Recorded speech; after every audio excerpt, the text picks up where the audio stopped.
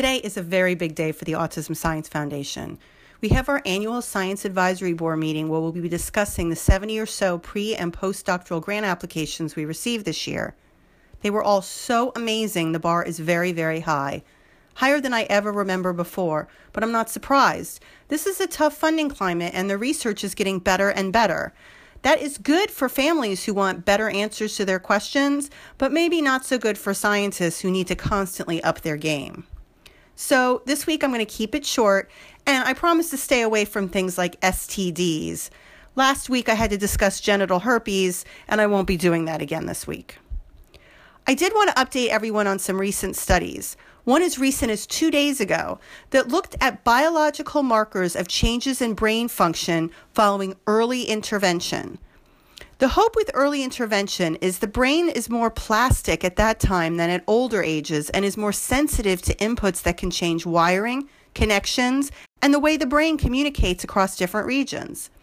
As autism stems in part from a disconnection of brain regions or an inability for different cells to properly connect, early intervention at that critical early time when the brain is still forming could possibly allow the rewiring of brain circuits important for social communication, social cognition, emotion, and cognitive ability, improving not only symptoms of autism, but things like intellectual ability that seem to make symptoms worse overall. But in order to prove that that is what is going on with early intervention, you need to study it. And you also need to look at the brain. You've heard me say the best way to do this is by studying postmortem brain tissue, but that's not always possible. So let's say the best way in this case is through non-invasive measurement of brain activity and other ways to measure the brain's reaction to different stimuli as a marker of brain function, with or without the presence of early intervention. So that's what these researchers did through a very multidisciplinary cross-site collaboration. It was led by Emily Jones in the United Kingdom, who worked with a group of infants who had an older sibling with autism. So they were up to 15 times more likely to have an autism diagnosis than someone without an older sibling with autism. Without knowing who was and was not going to have an autism diagnosis in this group, they split the group up, and one group got early intervention that was delivered by clinicians and parents at home, and one group that got some educational materials. Now, when I say early intervention, this is really early, like 9 to 11 months of age early.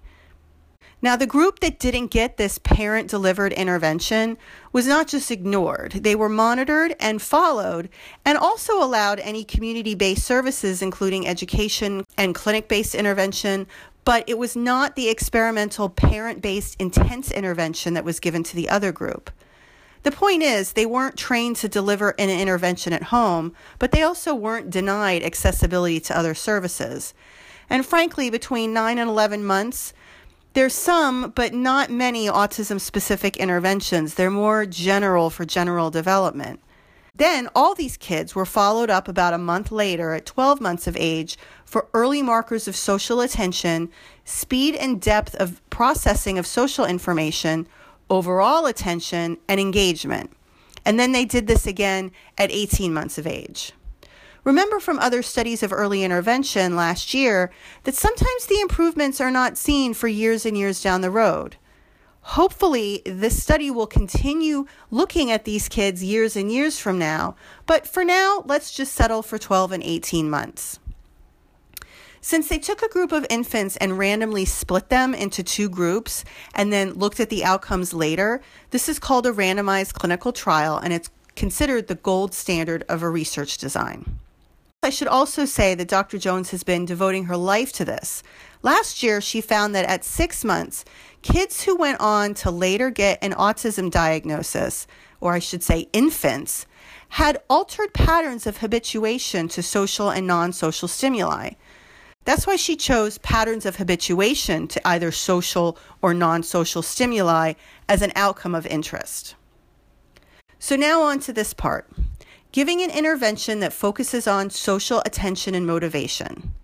The researchers found that compared to infants who were only assessed and monitored, Infants who received the intervention from 9 to 11 months of age showed indications of improvement in metrics of social attention at both 12 and 18 months of age.